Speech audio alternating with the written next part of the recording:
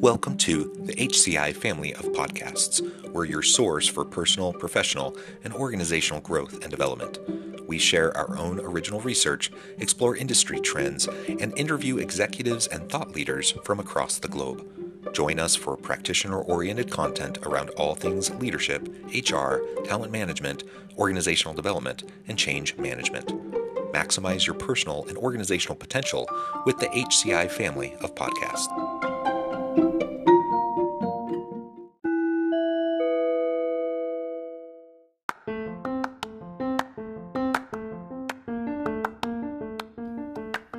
Welcome to the podcast. In this podcast episode, I talk with Cary Sparrow about upgrading your market intelligence in order to compete for talent.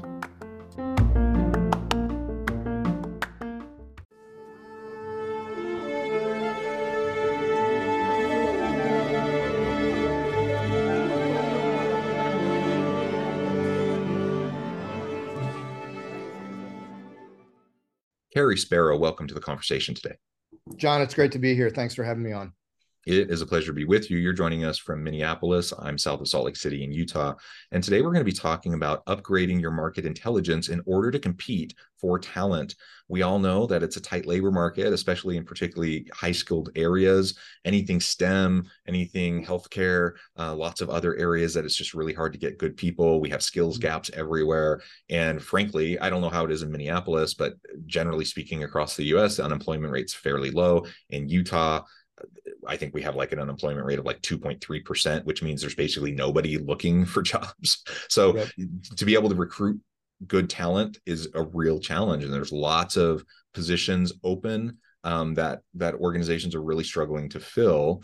So we're going to talk about how we can address that. As we get started, I wanted to share Cary's bio with everybody. Cary Sparrow is the founder and CEO of WageScape, where they provide developers, analysts, and consulting firms with access to the world's largest, most up-to-date labor market data collection. This makes the labor market more transparent, opening the doors to tremendous efficiencies and world-changing innovation. Now, there's a whole lot more that I could say about WageScape, but I'll leave that to you. Anything else you would particularly like to highlight by way of your background, context, or your company before we dive on in? No, I mean, my own background is a little bit of kind of a purple squirrel. I started in computer engineering and then was in the military. I was a submarine officer for 8 years. Then I got into consulting, grew into a consulting leadership role where I helped lots of companies face lots of challenges, primarily around talent and HR. And then was a corporate HR and IT executive in a big global company for a while before I founded WageScape. And all those experiences gave me the insights to say, hey, I think there's a much better way to see what's actually happening with things that touch all of our lives every day: jobs, pay, skills, who's hiring and what are they hiring for. And so that's what we built WageScape to do. Yeah, well, very cool. And you spoke a little bit to just kind of the origin story, but maybe you could zoom in a little bit more. What served as that inspiration for WageScape? Tell us a little bit more about that background and history and how you started to develop it. Sure. I had the benefit of working with lots of different, I mean, a couple hundred companies that were facing challenges that largely related to how they manage their workforce, and saw a real evolution over about 20 years where initially there was a heavy emphasis on standardizing processes and then moving those processes to technology and then moving that technology to the cloud and restructuring, HR functions and IT functions and everything else. And they all those efforts fell short. And when I was actually in the job, where I was responsible for upgrading kind of the workforce management capabilities of an organization that had 150,000 people across almost 70 countries. But what I came to realize is that for most larger companies, and for the economy overall, that it's really the biggest bottleneck is data. The biggest bottleneck to effectively managing your workforce is data, because data is really hard to get. It's not, when you can get it, it's not in a form that's particularly useful. And so you need people with lots of PhDs and statisticians, labor economists, compensation specialists to really kind of understand or try to understand what's happening in the market. And so I saw this firsthand, and at the same time was realizing that Well, a lot more information is now more immediately available. And if you can find a way to consolidate information from one organization to another using the same language. So a lawyer in one company means something totally different than a lawyer on the other side of the world. Um, or, a software programmer could be called something totally different in another company, like a software engineer or something. If you can find a way to kind of work out those differences, then there would be a lot easier way to collect all the information in real time about what's really going on. And in an economy, especially an economy that is close to $100 trillion worldwide in salaries and benefits every year. If you've got really bad information, that means you have huge inefficiencies. And so really came to saw what was happening with the state of technology and data, kind of online, especially with being kind of a disruptive approach to understanding what's happening in a very, very inefficient labor market. And this was all before the pandemic. This was back in 2014, 2015, when we started toying around with this idea. I founded the company in 2015. And put together a technology capability and a data platform that draws from online sources, lots of online, job listing sources and publicly available career profile sources to see what's actually in the market for people and jobs. What are people getting paid? And initially, was able to get some good traction with some great organizations, universities, consulting firms, big corporations, names that you'd recognize if you go out to our website. You'll see some of them. And then the pandemic hit, and the whole labor market just went completely sideways. Mm-hmm. And that was really a big kind of shot in the arm for us, because the kinds of intelligence that we were dealing with was exactly the kinds of things that people needed to have, but they didn't have any other sources to go to. So some of the factors that went into that. First of all, you had a very, very disparate impacts of the pandemic itself. You had Yeah. some parts of, some industries where everything shut down, like all hiring stopped. Folks went home, businesses went out of business. It was horrible. We all lived through that. There were other parts of the economy, though, where it was exactly the opposite. Business demand just flooded into things like supply chain and logistics and home delivery. And I mean, the whole notion of supply chains was upended. And so you had some places where they weren't doing anything, and others where they couldn't get workers fast enough. And as a result, you started to see workers or employers finally capitulating and raising wages very, very dramatically. The kinds of things that we track, we're able to see on a daily basis what's happening with hiring and pay. So we knew what was going on, but we also were hearing everything that the traditional sources of market, like Mm-hmm. economic data and so forth, were saying. And there was a big, huge disconnect between what we were seeing was actually going on and what folks were saying, because they didn't have really any good information. It was all speculation. So you have very disparate impacts in terms of unemployment and hiring needs. You've got wages that are going up. Then you have remote work that very quickly companies started realizing, and workers started realizing they could do their jobs from anywhere. And so companies recognized they could hire from anywhere. And so Yeah. now a lot of the assumptions in terms of how you needed to see kind of the job market went out the window, because the job market, instead of being right around your wherever you were located, was now nationwide and in a lot of cases global.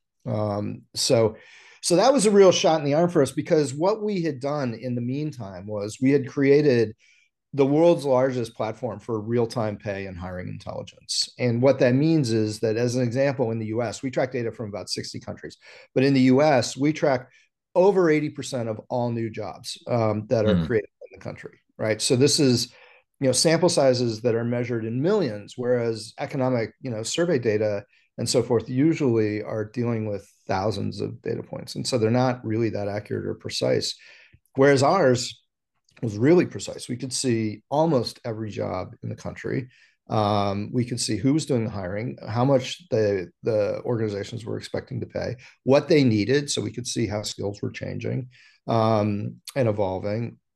And we do that every day. We go and we scan the entire market every day. So it's very real. You know, it is as real time as you'd want or need at this stage. Um, and so our problem at that point was not that we didn't have a solution and that we didn't have a Mm-hmm. market condition that needed the solution. Our problem was that nobody knew about us, because when I first set up the company, I wanted to just sell to other people who would incorporate our data into technology solutions or consulting solutions or research that didn't need applications. Because when you get in the application business, you tend to, focus just on those specific applications. But there's tons of folks that, people in financial services and fintech and big corporations, HR consultancies, recruiting firms, hedge funds and investment managers, banks, and folks that look at like bond portfolios and real estate prices. All of these different groups and more, media companies, sales intelligence folks, all of them and more need labor market data. And so if we had been in the business of creating applications, for all those different uses, we never would have gotten anywhere. So I wanted to be strictly just a data provider to relatively big companies. But when the 2020, late 2020, early 2021, when everything was completely out of bounds with historical expectations, we realized that we needed to get our intelligence in the hands of many, many more users than our current clients could reach. And so that's when we started building applications and other services that were direct to end user. And we've really seen demand come up from that standpoint. But it's a totally different game now. If you're a hiring manager, you know this, that you're dealing with very, very different factors than you were 3 years ago. And those factors vary by job, they vary by industry, they vary by location. To give you an idea, in between 2021 and the first half of 2023, advertised wages were going up at over 20% a year across all jobs in the US, right? So when we average kind of for all different types of jobs, all different locations, how much was, year over year advertised wages going up? It was 20%. And it's still going up at that rate, which through my entire life, wage inflation has been between 2 and 4%. So this is, dramatically different. But the thing is that those those wage impacts vary depending on where you are. So, in 2022, for example, while wages in general were going up 20%, if you were in certain parts of Indiana, they were going up 80%. And if you were in certain parts around the Bay Area, of all places, in California, they actually dropped about 5%. And so it's really variable now. And so it's a totally Yeah. different economic environment. And in order to effectively find talent and keep the talent that you've got, you need a completely different source of insights, much more real time, much more Yeah. granular, much more localized. Yeah. So, Well, I appreciate that. Just at the very end, as you said, real time, granularized, and localized. yeah. So very important. So I think I'm sure anyone listening is thinking, yeah, of course, the better data we have, the more, the better kind of decisions we can make in terms of staffing Mhm. and recruitment strategies and trying to compete for talent. Um, and having that data is going to be super powerful. And frankly, it's going to put you ahead of a lot of organizations that don't have that. And it's not informing their strategies and their decisions. Can you talk through, maybe some specific examples of how this has helped organizations, specifically those, and particularly those who find themselves in those industries and fields where it's just really, really challenging. How have these market insights and intelligence helped them to find the right people and to be in a better place in terms of their talent strategy? Sure, we see it across the board. So, the where it's really pronounced. So it's absolutely an issue for anyone trying to hire or keep talent of any stripe. But where it's really pronounced is when your business depends on hourly workers that will literally just go down the street to a new job that's paying 50 cents an hour more. And there's a lot of that that's been happening, and things are changing so fast. So we're seeing that companies that have a big hourly workforce have completely changed the way that they manage their pay. Our clients are monitoring pay constantly in the areas and for the jobs that they care about. Because all of our data comes from the public domain to start with, we don't have to hide who the hiring organizations are or who the companies are that we're tracking data from, because it's all out there to start with. They've already shared what we provide. We just do it on a massive scale and allow you to really analyze it. And so they're watching, they're not just watching the jobs in their individual markets. Sometimes they get down to, if they're in a bigger city, they get down to different sections of the city and watch what's happening to pay. They also are recognizing that who they're competing with is not who they thought they were competing with. For Mm-hmm. example, there was a client of ours who did recruiting services for a machine shop in the Midwest, mid-sized machining operation, and the traditional starting pay very, very quickly did not keep pace with the market, so that their starting workers, which were skilled tradespeople, these were machinists and fabricators, welders, spot welders, their starting pay was about the same as high demand shifts in a number of fast food restaurants, because very quickly that pay, started at like 10 an hour and broke through 15, then is now up to close to 20 an hour in certain markets. Mm-hmm. Okay, so big changes there. And these folks had no idea that that was going on. And so, who you're competing with is totally different now than who you thought in the past.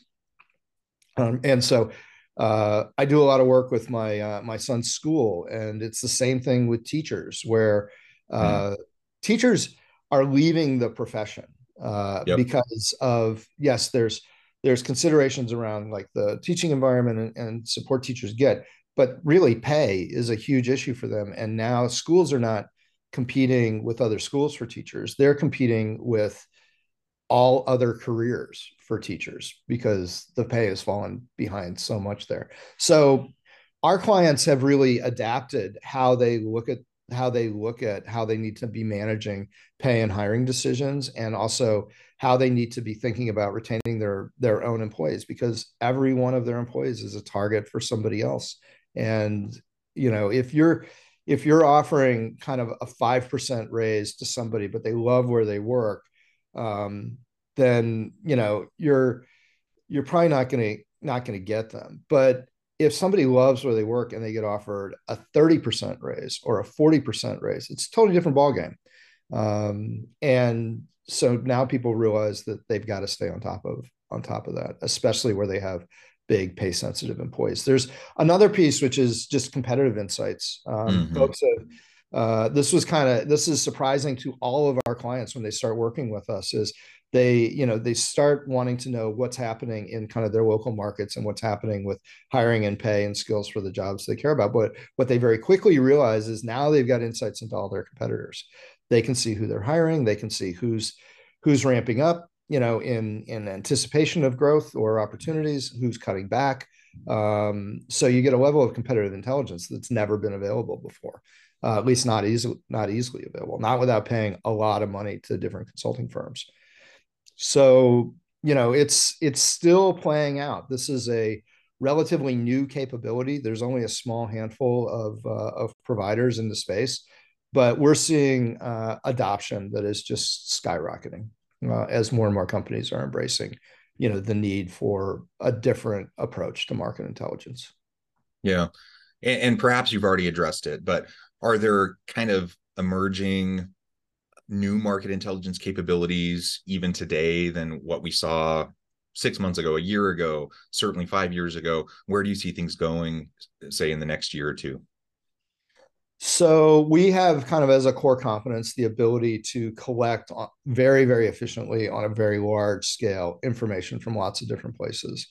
And so we get at when you do that, when you're able to do that, now suddenly you're able to provide insights that weren't available before. So we're seeing lots of folks are coming to us saying, in addition to what you already provide, can you get data from different sources? So merge, for example, online hiring data with government, government census, government unemployment data, and so forth, or merge, data from our platform and a sales intelligence platform. Merge data from a whole bunch of different things. We had one come up the other day that was wanting, in one country that has strong union representation, wanted to create a much more functional source of information about union bargaining agreements. And all of our core capabilities can do that. Yeah, that's where, as part of our mission, we recognize that with better quality information comes lots of opportunity for innovation, not just efficiency. And we're seeing that every day. We get people coming to us with more ideas and wanting to get more things where they've got a real commercial case for it.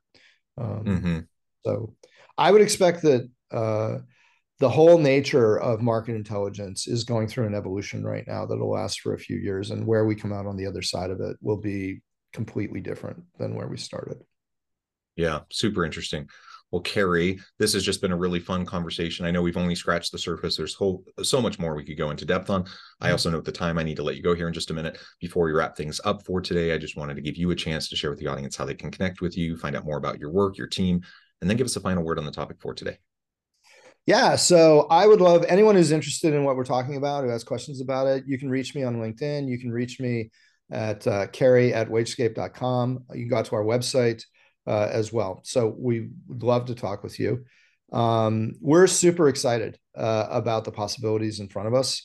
And we're lucky that we've got a lot of forward thinking and great brand clients that are helping to really kind of stretch the new frontier. And I would say, if this isn't something that you're thinking about right now, stand by, because you're going to start to see a lot more of it. Wonderful. Thank you so much, Cary. It's been a real pleasure. I encourage the audience to reach out, get connected, find out more about what Cary and his team can do for you. And as always, I hope everyone can stay healthy and safe, that you can find meaning and purpose at work each and every day. And I hope you all have a great week.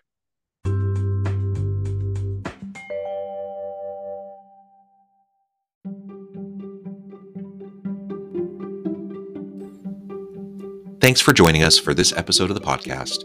We hope you stay healthy and safe, and please join us again soon.